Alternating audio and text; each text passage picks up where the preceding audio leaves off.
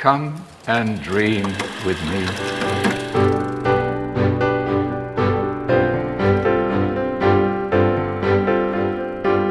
Hello, welcome to What Do You Want to Watch, the Explosion Network's premier media podcast. Every week we get together to talk about movies, TV, and online content and help you answer the question, was there really a shortage of pink paint because of the Barbie movie? Yes, this is proven fact. So sorry, people who wanted pink houses. I'm your host, Ashley, but joining me today, Dylan Blatt. I don't think that's a real thing. I know there's been a lot of news stories. I thought it was a fake news story at first. The first time I saw it pop up, I've seen a lot of people report on it and whatever else now. I just don't believe that's a thing. That's not how paint works, surely. They would have needed a lot of pink paint. Yeah, I know they need I know they need a lot of pink paint, but a world shortage of pink paint. Yep. For painting a couple houses and whatever else. Cars. Yeah. Clothing. Yeah. No, buildings. I call bullshit. Streets. I'm looking forward to this movie. Love you, Greta, but nah, call bullshit. All right, there we go. There you go. Headline: Dylan Blatt calls Greta Gerwig bullshit. On today's episode, we'll be talking about what's in watch history, discussing some news, giving you this week's top 3, and giving some thumbs to trailers. Kick things off with the big release of the week, Spider-Man Across the Spider-Verse.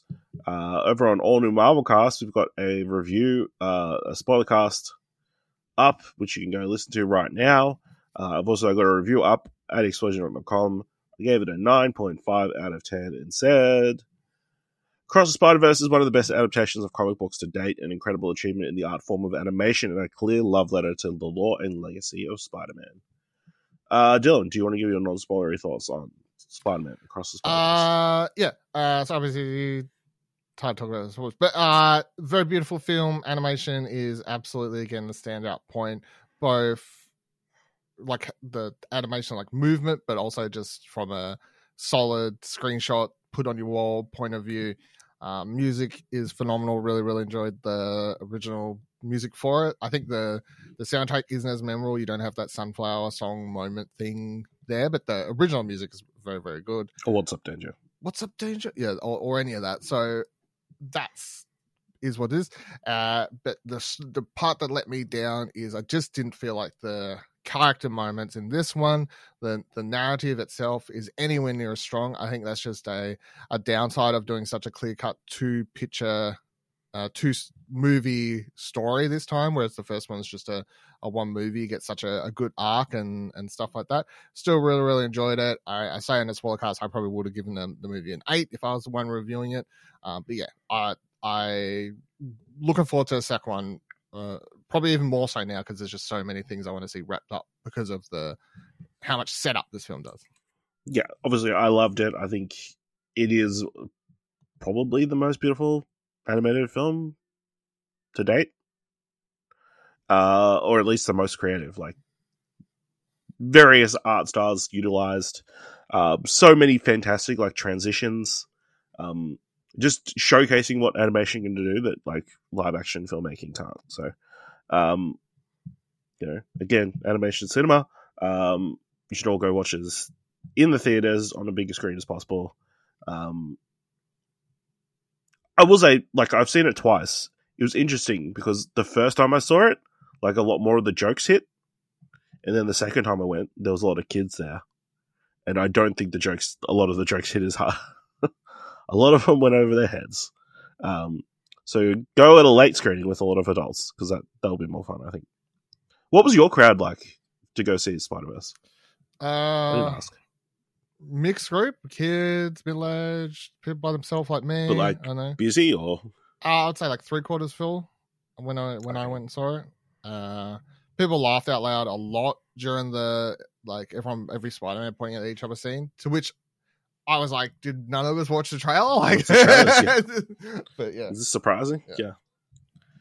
No, my crowd was like, it was the busiest I'd seen in the cinema in a long time. So, yeah, okay. Yeah. It was just very promising. Like, everybody went out and obviously it made a ton of money on the weekend. So, yeah. Here's the other thing. Do you think Beyond the Spider-Verse is coming March next year? Yeah. 100%. No delays. No delays, no. So check out our spoiler cast, read my review over at exposure.com. We also did a spoiler cast for the season 3 of Ted Lasso, the final season ? Dylan, do you want to share your non-spoiler thoughts of Ted Lasso? Very, very enjoyable season. Some mixed writing. They sort of started stiffing their glue a bit too much, I think, but I really enjoyed most of the directions for the characters. The how Ted's story wraps up this season, I thought was picture perfect. The finale, even with some weird things that stand out like soul farms, but otherwise it was still a tearjerker, and I'm interested to see where Ted Lasso goes from here. Yeah, I really enjoyed the season as well. Like, it's not as good as the first season, but it's still super enjoyable. Lots of heartfelt moments. They use this season to like expand on a lot of the side characters, give them a chance to shine. Yeah, I feel like a couple of things I would have loved a little bit more of, like Nate's redemption story. I feel like was something that they could have been handled better. But for the most part, I enjoyed it. But yeah, it's been very interesting to see the reaction to the show, in the days since, and like a lot of the negative reaction, a lot of the shippers for Ted and Rebecca getting very upset, especially with the clearly baited like several times throughout the episode. It feels like, but yeah. I don't know. Yeah. Apparently, Brendan Hunt had a Q&A on Reddit after the series, and someone just outright asked him, season 4 spin-off ? And he says, "We need a rest. We need to take a break. We'll come back and we'll see where we're at. Everything's on the table, but nothing is on the table." Fair. So yeah, it's just so interesting that they did go with the season 3. Season 3 finale instead of series finale. Like, series finale, we knew it was ending. Everybody was super secretive about it. It's very odd. But I think this is the first Apple TV project that's like come to its conclusion. Because they have like Ted Lasso was obviously one of the launch titles, so yeah, I was going to say that's come to an end naturally. Yeah, naturally. Okay, yeah. So yeah. Other than that, it's been a reasonably quiet week. Dylan, you checked out a movie on Shudder called Brooklyn 45. Brooklyn 45, yeah. So this is have I not talked about this? Or did I dream it? Embargo was last week, so I dreamt I talked about it. I swear I remember talking about it. Must have. Right. So Brooklyn 45, it's set during so it's set shortly after the war. You got a bunch of so obviously 45 stands for 1945. You've got a group of friends who get together and they're meeting up. They all were worked in different departments and whatever else. During the war, one of them's the colonel and whatever else. I think it's like 4 other friends. They meet up at his apartment. He's called them all there for some drinks and laughs. And yeah, remember that time we fought Nazis? That was fun. So that's what's happening here. The film then follows the structure of, although it doesn't outright say it, it's the like everything's real time, right? So they arrive at the movie's like an hour and a half or whatever, and then like the events sort of just play out in real time as they're there. They're in one location, it's an apartment. And what happens is when they get in there, the colonel starts saying, "Hey, who he's struggling because his wife recently killed herself, and he wants to do a séance to attempt to talk to her and to find out why she did what she did and all these sorts of things." To say more after that sort of, I guess, gets spoilerish because it's really just a bunch of people in a room, but what ends up happening is the film attempts to, I think for the most part, succeeds. It's going to be very hit and miss because obviously the one location thing, mostly people talking, isn't going to be exciting enough for some people. But I think the performances are very solid, and what you have is mostly people talking about what they did in the war. You got these characters who absolutely have no regrets about what they had to do, and you got other characters who are very much like, well, I was taking orders, so even if they do feel bad about it, they're sort of sweeping it under the rug of I was, you've got a character who hints at this like having to kill a bunch of kids, but it was an order, so it's totally not something that's sitting on their guilty conscience at all, and all these sorts of things. But yeah, I really enjoyed the performances. The ending, I don't think, is another thing that may leave some people unfulfilled, but I think the ending made perfect sense for what I think the movie's trying to do. So yeah, hopefully I should have up a review next day or two after recording this. But I'm thinking probably around a 7.5 at the moment. All right.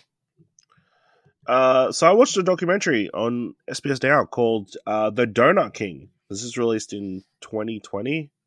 And it's about a Cambodian man named Ted Noi, who after the troubles in Cambodia, due to the Khmer Rouge, I want to say, off the top of my head, became an immigrant to America, and then kind of started his own donut empire that's kind of had this lasting effect on the donut industry in California, where 90% of independent donut shops are run by Cambodians. Like, to the extent where like Dunkin' Donuts for like several years like didn't even try to break into the California market because they kind of had this stranglehold over the market. Yeah, so it kind of delves into obviously his past and like how he came about to become quote unquote the Donut King, and kind of his rise and eventual fall, which is quite interesting to watch. So I thought it was a very nice, heartfelt like little documentary. Reading into the character of the guy a little bit more, there's like he goes onto a bit more dramatic stuff after the events of the film, so that's interesting. But yeah, I think it's a very nice documentary. There's a lot of donuts, so if you like donuts, you can watch. I love people donuts. making donuts. Not enough people make lactose-free donuts, which is my problem. That's an issue. That is an issue. Can you even make donuts without lactose? You can, because there are donut places. There's one, I can't remember what they're called. It's called something like Tom's Donuts or something very generic like that. It's in Melbourne. It's in the Virgin Airport Lounge. If anyone's going through there and they want to get some lactose-free donuts for their flight anywhere, and you're going through Melbourne Airport, book Virgin. We're not sponsored, but if you book Virgin, you can get the correct donuts and you can eat them. Tweet at Viva La Dance with your other lactose-free donut shops, I guess. It sounds like he's desperate to know. All right.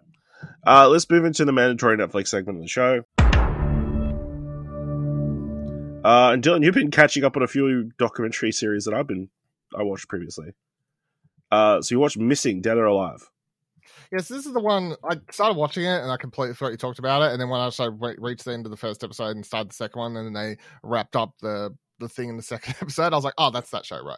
Yeah. So yeah, this is I think I enjoyed the show. It's interesting. I like the focus. The main sort of crux of this episode or this show is they have that one.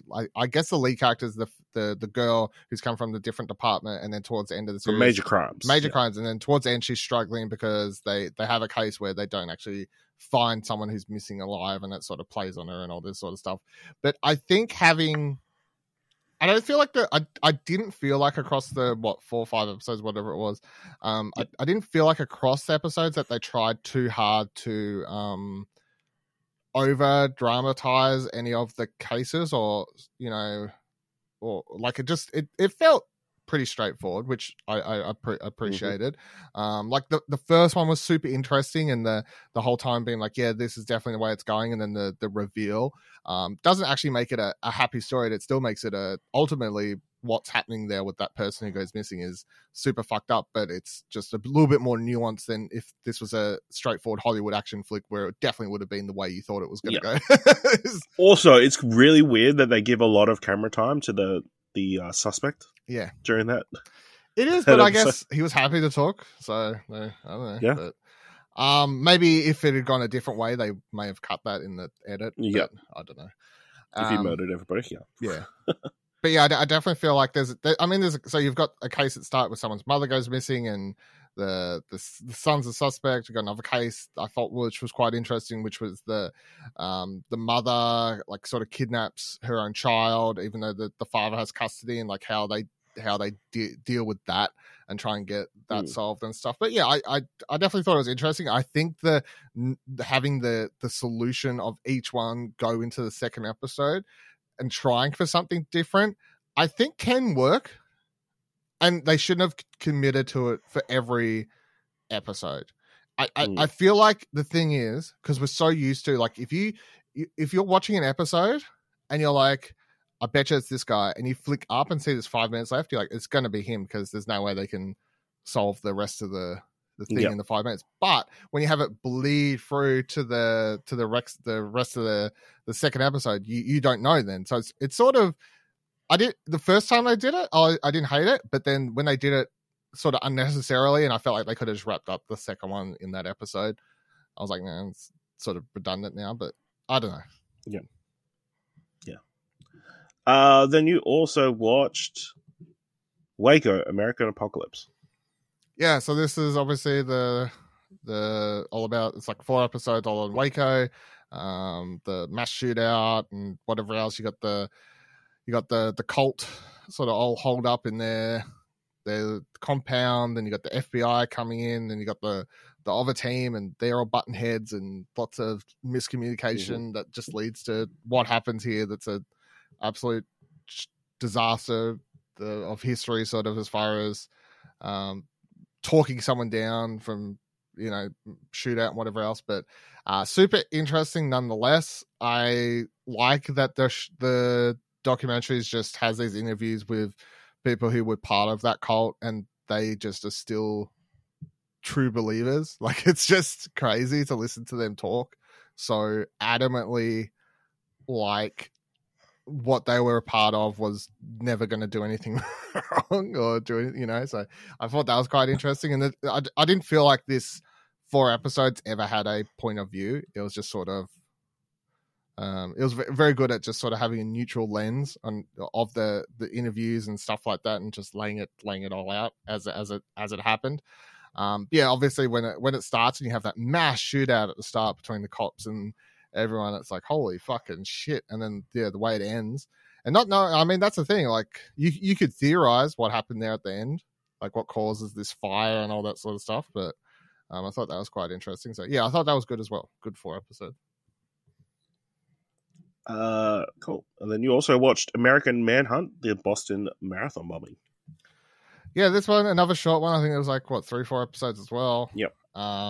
Very interesting once again, just to see how the case of tracking down the Boston Marathon bombers went. The sort of in a post 9/11, how like they're talking about having people talk about the kids, like people that one kid they're interviewing who went to school with one of the bombers and stuff, and him just being like, please don't be Muslim, please don't be Muslim, and then of course it's like, fuck.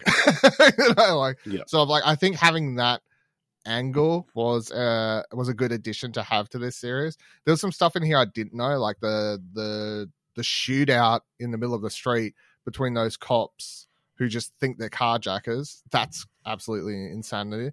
The fact that he manages to escape there again for a second and hide literally 2 meters away and takes them forever to find him is quite funny. I remember knowing where they found him, but like the fact he was that far away after, I was like, holy fucking shit.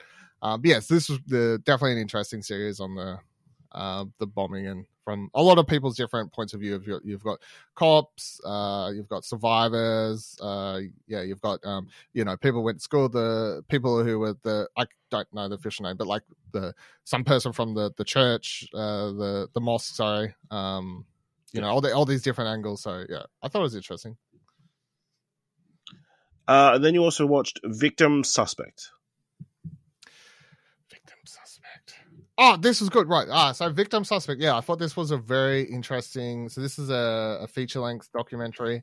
That sort of. So it's, I can't remember the newspaper, but it's the lead person behind this one, doing the doco is this reporter based at some American newspaper who starts like looking into all these news stories and cases that are happening where, and I'm sure a lot of them, if you watch this, you'll be like, oh yeah, I remember seeing that pop up on Twitter or whatever, is these women who make quote unquote false reports about being, raped and sexually assaulted and whatever else, and then retract that and say, no, they were just lying and whatever else. And this reporter starts going like, why are there so many of these like stories? Like what's the go here? And then what ends up happening is she looks into them and finds out basically, I mean, this documentary just, it reminded me a lot of, there's another Netflix documentary about, I can't remember what it was called, about just the psychology of, like cops drilling people for like 8 hours in interviews and getting them to, like falsely agree to a crime they didn't commit and all that sort of stuff. That like, I can't remember the name. There's a really interesting documentary on that too. This falls into the same category because that's what happens here. You have these women say, hey, I was sexually assaulted, blah, blah, blah, blah. That's horrible. Please help me. And you would think it would be a straight up thing of the cop should be like, oh my God, are you okay? Yes. Let me investigate that for you. But what ends up happening is they grill these victims for like 8-10 like hours and end up basically like psychologically breaking them down to they're like, no, I lied, I made it up. Because and they don't really cover it in this, but that other documentary I've watched where they talk about like why someone would do that is because they're like, they just want to say anything to get out of that fucking interview room. Like, please just let me go. Like, what I've come to you for help, and now I'm having to. I'm being treated like I'm the criminal. I just want to leave. Like, I thought you would help me, but you're not. So, I thought it was really, really interesting. It's interesting, but it's also really, really fucked up because the other thing this documentary points out that I was like, that's a good point, and that's horrible. Is that so? If you're a victim of a sexual assault, your name won't be released, right? So if any newspaper reports on said crime, will just call you the victim and whatever else. They won't release your name and all this sort of stuff. But the second that any of these people are grilled and that they change their claim, they're then charged with falsely reporting a crime, and then all the newspapers and whatever else they fully name the woman. They're then abused online, like this is the Me Too movement ruining it, etc., all this sort of stuff. But yeah, the documentary covers all that, and then it covers some of the women trying to get together to sort of get their cases turned back around in court, and like the process for that, and like trying to find evidence to prove that they were like sort of grilled and all this sort of stuff. So yeah, I would definitely suggest watching this one. I thought it was really interesting. All right. And that's everything in our Watches tree. Let's move on to some film news. And Dylan, there's a massive fight brewing in Hollywood. Tom Cruise is reportedly trying to get the release dates for Barbie or Oppenheimer moved. In a well-known fact within the film community that two widely anticipated movies are coming out on the same day. Christopher Nolan's historical thriller Oppenheimer and Greta Gerwig's fantasy comedy Barbie are both releasing on Friday the 21st of July. However, actor Tom Cruise reportedly has an issue with this. Tom Cruise stars in the upcoming action spy film Mission Impossible Dead Reckoning Part 1, set to release on Wednesday, July 12th. This release date is a little over a week before Barbie and Oppenheimer comes out. According to Puck News, Cruise has been complaining to Paramount executives about how Nolan's Oppenheimer will be taking all IMAX screens in North America and other territories for 3 weeks following a release. This means fans hoping to watch the new Mission Impossible movie only have 9 days to see it in IMAX before every screen is in this famous premium format is taken by Nolan's historical epic.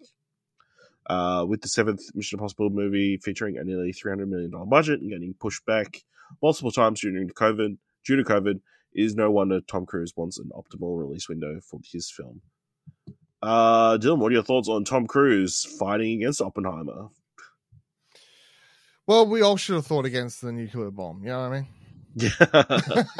We should have been on board with it. We should have been on board from the start. So, look, this is, I get it to a degree. Now, he's being a bit of a prick about it, but I'm trying to meet in the middle ground here and say, look, I get it. You film this, you do all these massive stunts. You go to effort to make this thing. And Tom Cruise has proven time and time again he's a big supporter of cinema going, bigger screen, the loudest theaters, the big IMAX movie moments for his films. Right? Obviously, Top Gun. He was willing to keep that in the vault for 10 years if it took until he put it in theaters. I feel. So having him get like this, I get, but the part that annoys me is I'm like, how the fuck do all these people, like, between the studios, like, why do we have Barbie, Mission Impossible, and Oppenheimer all so closely together? Like, it's wild. Like, what studio heads? Which one wouldn't falter? Which one wouldn't, like, get the fuck out of the way? Just, to be fair, none of them are exactly the same or cater to the exact same audience. You know, I guess so. But so I mean, like Oppenheimer and Mission Impossible, yes, they're both IMAX films. Well, I think that's the one that's interesting. It's like Oppenheimer has like blocked out those 3 weeks, exclusively across the entire country, which seems crazy. Well, they obviously made a deal, and obviously Christopher Nolan's been doing IMAX stuff for and I can't, again, years. This is the thing, I can't even hold it against Nolan. Like, Nolan loves big cinema experiences just as much as Tom Cruise, although he goes for different sorts of things in his movie. Obviously he's a big purporter of that as well.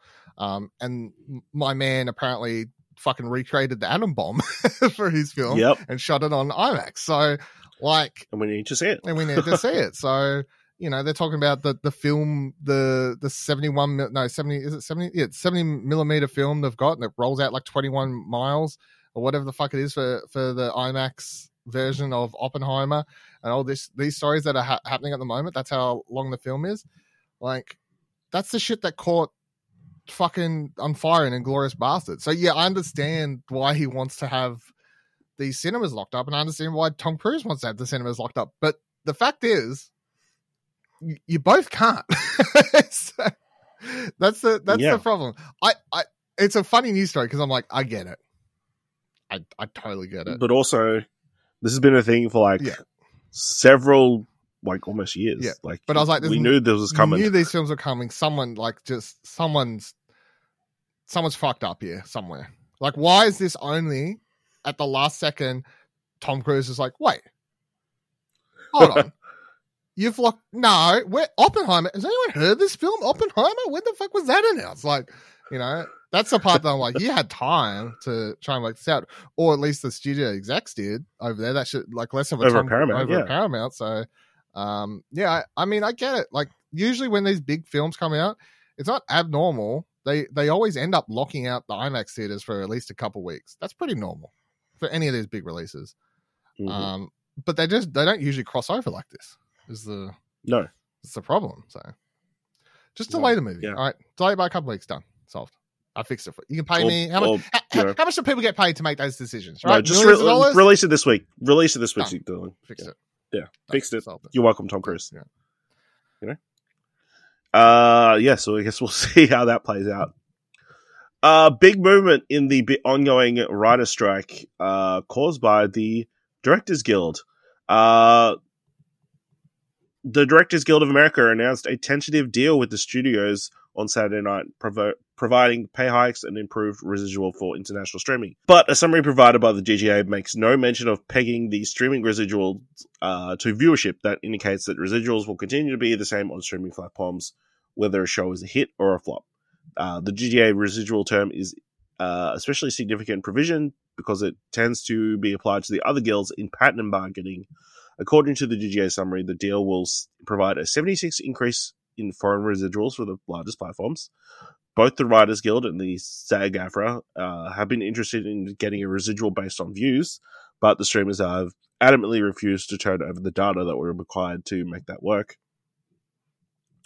The WGA, the Writers Guild and SAG-AFTRA have both indicated they will not be limited by the terms reached by the DGA. SAG-AFTRA begins its bargaining on Wednesday, and its contract is due to expire on June 30th. Another significant term in the DGA deal is the increase in minimums. DGA won a 5% increase in the first year, followed by increases of 4% and 3.5%. Those numbers represent the exact midpoint between the positions taken by the Writers Guild and the studios when talks broke down on May 1st. DJ also obtained language on artificial intelligence, making clear that AI is not a person and that a generative AI cannot replace the duties performed by its members. The summary makes no mention of a prohibition on AI training, which has been a proposal offered by the other two guilds. Interesting. So, members of the Writers Guild didn't take this news very well. Lots of different quotes from different writers. WGA takes a stand, DGA rips awards, and other things of the ilk. We went on strike because the studios were devaluing us. From what I read this morning, the DGA agreement only touches on residuals for us. Otherwise, I think the impact won't be much. There was some more cutting out. Here we go. DGA sent us to war with "we're right behind you," and then made a deal behind our backs. We should add to our list of demands and include writers must go to set to remind them of our hard-won battle scars that they claim heel spurs or whatever instead of joining us on the lines. Yeah, so Dylan, what do you think of this latest development in the ongoing guild bargaining agreements? I don't know. I'm honestly, I saw someone tweet the other day and say like surprised that there's still this stuff's still going on, but it's just a thing of I was like, none of you either remember or have bothered to do any Google searches about what happened last time shit like this went down. So I'm not surprised that it's like they're getting shitty offers and having to sort of swat them down in an attempt to get what they want. I'd like to say it should be that easy. I mean, ultimately, it should be that easy. Like, Apple, big Apple event today, right? Tech-wise and stuff like that. Saw Gary Witter just before tweet out something about them doing a strike at a bunch of the Apple stores because Apple's not on board to pay their writers what they're asking for as far as their shows. I think, look, and I shouldn't do this, but I think he said that something like they made $400 billion or did like a $400 billion deal, and what they're asking for is like a total of $17 million. That's across like obviously everyone will be getting paid. It's like such a drop in the bucket of what people are asking for, and that's the same across every company. Like the asking for is so small, and especially when you see how much big CEOs get paid as bonuses and like that sort of stuff, you're like, okay, so you literally take like if one CEO just takes like a 5% less bonus and which really doesn't affect them at all ultimately, then everyone gets what they want. And that sounds like super redundant, and it sounds too simple that it can't be that easy, but it kind of is. You know what I mean?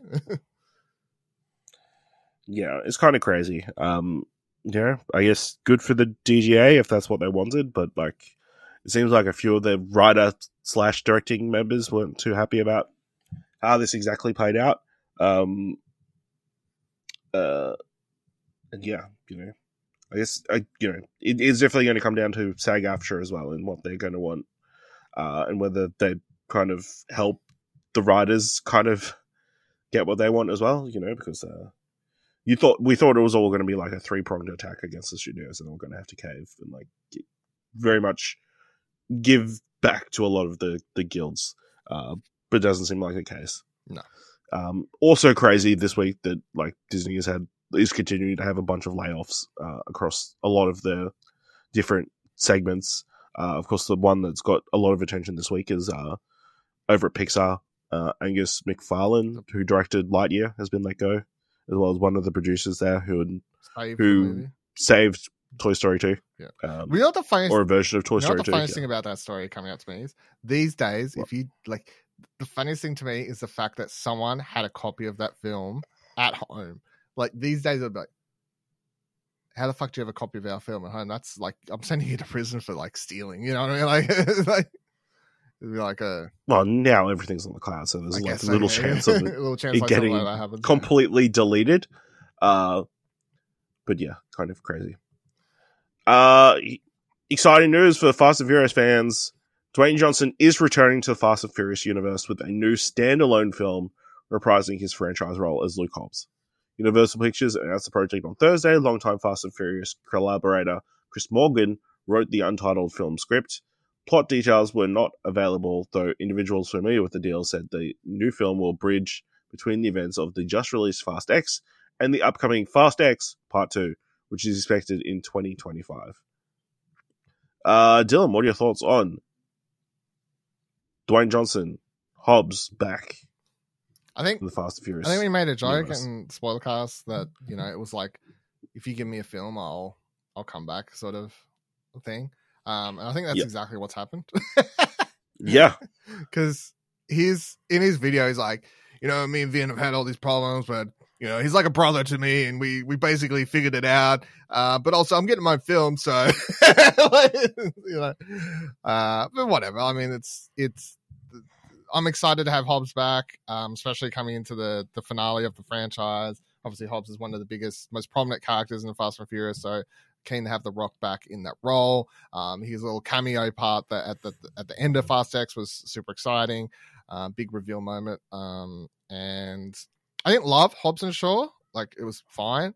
I think having him do a solo movie, less comedic focused and more like I would love if it was more of just a gritty cop thing. Because the thing is, like, when he whips off his thing, like his whatever balaclava thing in the thing, and the delivery of like, you son of a bitch, like that seems more like that's like the Fast and Furious, like Fast and Furious 4, Fast and Furious 5 Hobbs, right?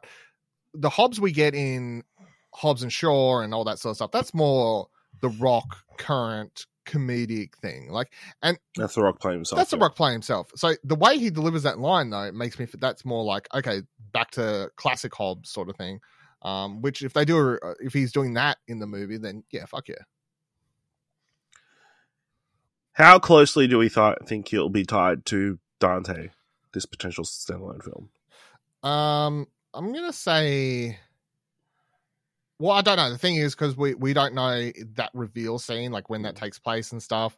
You could say that actually takes place during the events of Fast X, and you know, like there's well, that's what usually happens, right? Yeah. Well, it could. Yeah, we don't know. If they do that and they have his movie taking place at the same time as Fast X, and then it ends just in time for where Fast X ends, because it can't go past Fast X, because obviously there's such a major cliffhanger with so many characters in that film. But yeah, I think it could definitely happen in tandem. Do you think this is the film that Vince was talking about being part of the trilogy of the end? That would make sense, because Vin, he's got some number count problems, that boy, and like he may not realize that a spin-off is not technically part of a trilogy, but that's fine. I'll let him have it. Or are we getting Fast X Part 3? I don't know. No, I think after saying this as a bridging film, I'm like, okay, that probably makes more sense.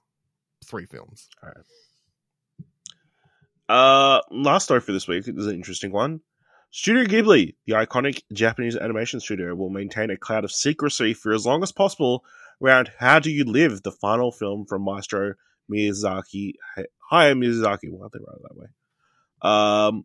The new movie is scheduled to arrive in theaters in Japan on July 14th. But Studio Ghibli and its partners will do away with the pre-release advertising and advanced information. To date, it has released only a single enigmatic poster of a bird. In a long interview with Bunji Shunju magazine, now available on YouTube, Studio Ghibli president and producer Suzuki Toshio explained the unusual strategy as a ploy to whet the appetites of fans. They have been denied a new film by Miyazaki since 2013's The Wind Rises. And quote, they'll want to see for themselves what the film is about, and to do that, they'll have to go to the theater. Dylan, what are your thoughts on not knowing anything before Miyazaki's next film gets released? Really looking forward to seeing all the shitty screenshots that people take on their phones and post on Twitter. It's in Japan. No, it's being released in Japan first, so I mean, they're not going to do it. You'd hope not. Yeah, I got nothing against it. Sure, why not? I mean, I don't need to know anything. It's like, you know, this is definitely going to be his last film, so Is it though? Yeah, because my man's like 80 years old and he took fucking 15 years to make this. So math says last film. But, you know, he's a stubborn old man. He's stubborn, but, you know, you can only be so stubborn in the face of death. So I'm keen. I don't need to know anything. You know, the marketing is new Hayao Miyazaki film. Do you want to watch it? I say yes. Do I care what it's about? No. Yeah. I think it's interesting. Obviously, it'll probably play more in Japan. By the time it comes here, there'll be trailers, there'll be posters. We'll know what it's about. So, but yeah, I mean, a good strategy. Obviously, you know, Miyazaki, again, a film he's been working on forever. Well, I'll say quick asterisk. It's based on a book. Now, whenever he bases stuff on a book, he takes it and completely reworks it. However, thematically, they're usually like somewhat the same on a basic level. Somewhat similar. Yes. So if you want to have an idea of what this is, you can get the book. I've got the book here somewhere. I brought it. I haven't started it. Okay. Well, I got time. All right. That's all the news that we got this week. Let's give some thumbs to trailers. Of course, we find all the trailers we're about to talk about this week in the show notes. First one, Black Mirror Season 6, created by Charlie Booker, starring Aaron Paul, Anja Vasan, Annie Murphy, Auden Thornton, Ben Barnes, Clara Rugged, Daniel Portman, Danny Ramirez, David Shields, Himish Patel, John Hanna, Josh Harnett, Kate Mara, Michael Cera, Monica Dolan, Mahala Harold, Payapa Isidu, Rob Delaney, Rory Culkin, Salma Hayek Pinault, Samuel Belkin, and Zazie Beetz. In an obstructive dystopian future, several individuals grapple with the manipulative effects of cutting-edge technology in their personal lives and behaviors. Dylan, are you excited for Black Mirror Season 6? Of course. It's been, 20, 21, 22, 4 years since the last quote-unquote season, which had 3 or 4 episodes in it. So very keen to get some more. The stories that we see in the trailer for this all look and stand out as obviously very different, as is the case with Black Mirror always. I love the I guess the headline one, the first episode, because usually the last couple of seasons where they've been doing like these feature length episodes that are basically just movies. The first episode is usually the key one from season, and having that one be the woman who's like basically has a Netflix who's created about herself, even though she's just an average person, and like played by Salma Hayek. That's very weird and interesting. But yeah, the rest of it looks very good as well, and I'm keen to see what they've cooked up in the last 4 years, especially in I guess a post COVID world, a post. Well, I don't know how much AI. Well, the thing is, Black Mirror was talking about AI in season 1, like years and years and years ago. So I don't know how much that affects anything with the current AI situation in the world. But yeah, either way, very keen to check out more Black Mirror. No, I haven't watched any Black Mirror. I know a Prime Minister fucks the pig, but other than that, I like how that's turned you off. Like you heard one episode and you went, "No, I'm out." For the rest of the show, even though every single story is completely different, I heard about one episode and I'm done. You know, pig fucking is what I hear. So there's one episode with a pig fuck. No, this is obviously a really good trailer. It gives you a good idea of each of the different stories. What do you think of they tease of Red Mirror? And obviously that last film, Demon 79. Something more in the supernatural kind of world rather than technology kind of stuff. Yeah, I don't know. I got like the show has slowly got more and more out there, I guess, where the first couple seasons when it was just a BBC show were very sort of somewhat grounded but weird at the same time. And then as they've progressed, we've got sort of more and more out there. Obviously the key one that was Emmy nominated a couple of years ago, that was basically an episode of Star Trek. That one, and now they're doing stuff where that last one where it looks like it's dealing with the fucking devil or whatever's going on. Like, I don't know. There's going to be more to it, is the thing. So as much as I'm like, I don't really get it, or like, don't know if that fits in Black Mirror, I'm fully open to seeing how it fits in to the show's usual thematic idea, which is around technology and people. All right. Black Mirror. It's about to return to Netflix on the 15th of June. So really close. Next trailer. The Adults. Double thumbs up, by the way. Oh, yeah. 2 thumbs up. Yeah. That's the part of it. Next trailer. The Adults. Directed by Dustin Guy-Deffer. Starring Michael Cera, Hannah Gross, Sophia Lillis, and Wavy Jones. Eric wanted to have a short trip back home, but as time passes, it turns into a nostalgic stay as Eric catches up with his 2 sisters. His desire to prove himself to be the best poker player in town is also holding up his return. His sour relationship with his sister Rachel and their little sister Maggie's attempts to revive the camaraderie they once shared make Eric and Rachel face the reality of a present divide between them. Dylan, what do you think of this trailer for The Adults? Oh, absolutely double thumbs up. This is like mid 2000s indie hit that I would absolutely have eaten up in high school. So I'm all about this. It looks just very funny, very straight for but also it's Michael Cera doing I don't think he's ever done I guess you could say Juno, I guess fits somewhere into this sort of indie comedy, serious topic but funny at the same time category. But he definitely seems to be playing more of the straight faced in this, where the other people are doing the comedy. Although his accent at the end of this trailer is quite funny. So I'm gonna double thumbs up for sure. Yeah, this is 2 thumbs up from me. It looks like a interesting little indie film. Michael Cera, he's been kind of quiet the last few years, so seeing him in something like this is really cool. Sophia Lillis is really good. What I've seen of her so far.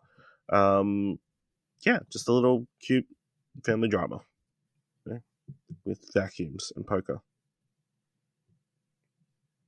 The Adults is scheduled to release in the US on the 18th of August. No Australian release date. Next trailer, I'm a Virgo, created by Boots Riley, starring Jerome, Mike Epps, Carmen Gojo, Brett Gray, Kara Young, and Walton Goggins.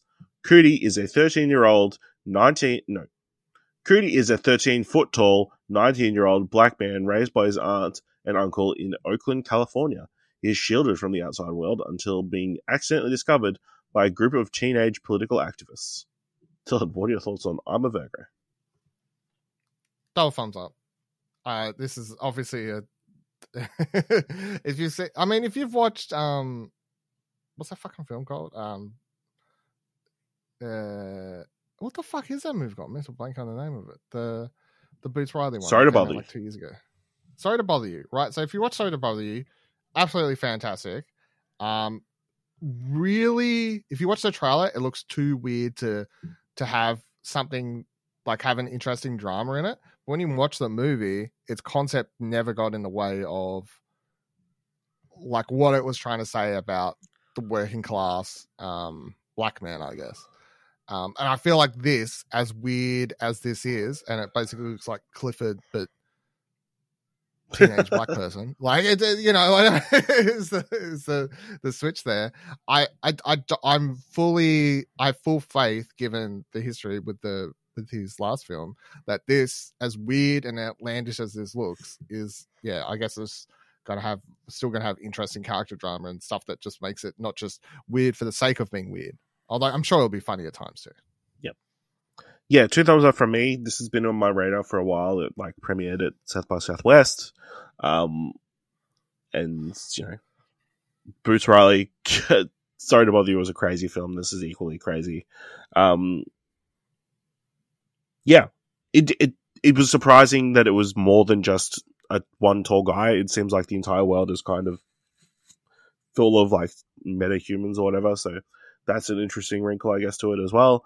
Walton Goggins playing this Homelander-esque character, I guess, this faux superhero, is an interesting addition. But looks really fantastic. The size, however they did the sizing, looks really good. I'm looking forward to this one. So this is coming to Prime Video on the 23rd of June. Next trailer is for Biosphere, directed by Mel Eslin, starring Sterling K. Brown and Mark Duplass. In the not-too-distant future, the last two men on Earth must adapt and evolve to save humanity. Dylan, what do you think of the trailer for Biosphere? Looks very weird. Double thumbs up. Two absolutely fantastic actors having to play off one another. It was written by Mark Duplass as well as Mel Eslin, the director. So I basically am all aboard it because they've worked together before on a bunch of stuff, and I'm just going to give this full faith. Like, I think this is the first thing. Let me just double check before I'm a lie. I think this is the first major thing she's directed. Yeah. Yes. So, like, done a couple episodes of Room 104, which is a Duplass production as well. But so she's been a producer on a bunch of the other stuff and whatever. So, but as someone who really enjoys either and/or Duplass brothers weird movies, I'm all aboard this. I don't really need to know anything else. Fair enough. I'll give this one up, one down. I think, it's a mood setter, but it's not exactly drawing me in to watch the movie. I'm excited because of the people involved, but this trailer is not really wowing, But no. I feel like my thing is I just see Mark Duplass and I'm in. Yeah, Mark Duplass shows up on screen. 2 thumbs up. I'm pretty much in. I mean, if he's a writer, a director, like that I'm pretty much all in. If he's just an actor, I'm like, okay, like you're in the morning show, cool story. But if he's involved in the creative vision of it, I'm all aboard. All right. So Biosphere is releasing in Australian cinemas on the 7th of September. Last trailer for this week is the new trailer for Teenage Mutant Ninja Turtles: Mutant Mayhem, directed by Jeff Rowe, starring Micah Abbey, Shaman Brown Jr., Hannibal Buress, Rose Byrne, Nicholas Cantu, John Cena, Jackie Chan, Ice Cube, Necessa Demetrio, Aya Edebiri, Giancarlo Esposito, Post Malone, Brady Noon, Seth Rogen, Paul Rudd, and Maya Rudolph. After years of being sheltered from the surface world in the sewers of New York City, 4 Turtle brothers set out on a quest to be accepted as normal teenagers through acts of heroism. With the aid of their human friend April O'Neil, the brothers' biggest challenge puts them in the crosshairs of a mysterious crime syndicate and an army of mutants. Dylan, what did you think of this new trailer for Teenage Mutant Ninja Turtles: Mutant Mayhem? Yeah, 100% thumbs up. Did we talk about the last one? We talked about the last one, yes. Yeah, okay. Like, it still looks as good, even better trailer than the last one. I keep seeing people tweet about it and be like, this looks like Spider-Man. I mean, here's the easiest way. It looks like the Mitchells versus the Machines because that's the directors, right? There's which I know that when that came out, people were like, this looks like Spider-Man, but I'm like, let's just get past that point and go to it looks like Mitchells versus Machines. Voice cast, really a plethora of fantastic choices amongst there, but the movie just looks very, very fun, and the animation style obviously stellar. Very keen, very, very, very keen for this one. Yeah, 2 thumbs up from me. The thing I took away from this is, man, some of those characters look ugly, and that's pretty cool. Yeah, but that's the cool thing. Yeah, it's not picture perfect, like his design, like even Splinter. Yeah. I need to do a freeze frame, but Splinter looks very odd. Yeah. But yeah, I love the kind of direction they're going with. Like, these kids just want to be normal teenagers, but of course they can't because they're mutant turtles. Yeah, just fantastic. I ducked out of my cinema to quickly go to the bathroom before seeing Spider-Verse. Came back in. They were playing this trailer, and I was very upset. Didn't get to see it on the big screen, but hopefully again soon. So, Teenage Mutant Ninja Turtles: Mutant Mayhem is due in cinemas on 7th of September. Alright, let's move into this week's top 3. Definitely in the top 3. This week's top 3, in honor of Spider-Verse, it's top 3 franchises that should get an animated film. Dylan, what's number 3? This one was sort of hard to narrow down because there's just so many film franchises that you could say would make for an interesting animated film. But all right, I'm going to go with number 3, James Bond. Ooh. So I remember there was a James Bond comic book a couple years ago that I quite enjoyed. And then had very stylized. Had a completely different Bond. It wasn't based on any of the. It was original Bond, not based on any of the movie ones and stuff. So something like that, but animated. With a very stylistic choice, original James Bond and everything like that. I think would be very cool. Awesome. My number 3, Terminator. I feel like animation would be the way to go. Obviously, you've tried several times to continue that series in live action, and it hasn't quite worked. I think animation, you can go like a bigger, crazier story and not have to worry about the believability of real people in the real world. You can give us a more in-depth look at the actual future, like where the Terminators are and like that kind of stuff. And I'm sure you could pull off some crazy cool stuff with the Terminators in animation that you wouldn't be able to pull off in live action, like their skin getting completely burnt off and it's just the actual T800 skeleton body underneath and shit like that. Or like the crazy morphing shit. Like they did fantastic stuff in too, but you know, I'm sure you could take it to another level in animation, that kind of stuff. So yeah, Terminator. I think that would be cool. Dylan, what's your number 2? Number 2, I've gone with Mad Max. So I think I would say give me a film set between Mad Max 3 and Mad Max Fury Road, or something along those lines. Very anime inspired car sequences, I guess, would be my pitch. Hyper stylized sequences across the locales, and then the type of characters that you often get in the Mad Max franchise are obviously very out there, and I think that would fit very well for to be able to do in animation. All right. My number 2, Indiana Jones. You know, obviously you're coming to the end of Harrison Ford's run. You're not going to be able to do another movie with Harrison Ford, so just do an animated one. Like tell earlier stories, young Indiana Jones stories in animation. Do something in the vein of, but not exactly like Tintin, which was a fantastic animated movie, but like smaller stories about Indy going around collecting archaeological shit. You know, that'd be cool. What if it's Indy collecting archaeological shit? Yeah, you know. Think of all the booby traps you could have in animation. Fair. Dylan, what's your number 1? Number 1, I've gone with Hellraiser. So the Clive Barker series, characters, Pinhead, and you know all the Necrobites. You could do a very fucked up Hellraiser movie.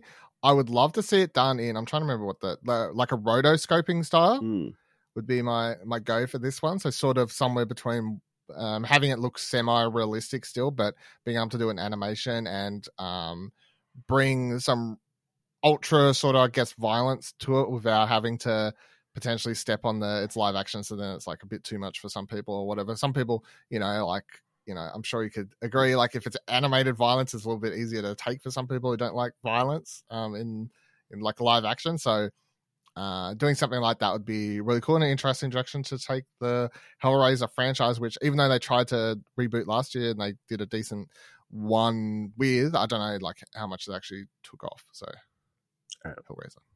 My number 1, Superman. I think animation is probably the best format for a Superman story. You can do all the crazy, show off all his powers in the best possible way, closer to the comics and like what you can in live action. You can get the body type of Superman in a way that you can't with a live action actor. You can the switch between Superman and Clark Kent and all that kind of stuff. I would love to see a big budget Superman animated film. That would be very cool. James Gunn, let me know.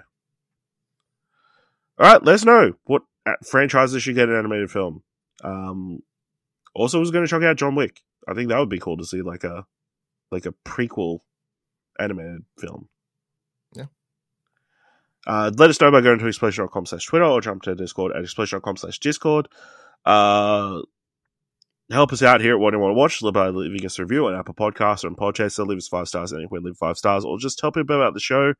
And if you enjoyed this episode, thought it was worth $1, head on over to our Ko-fi page at explosion.com/support.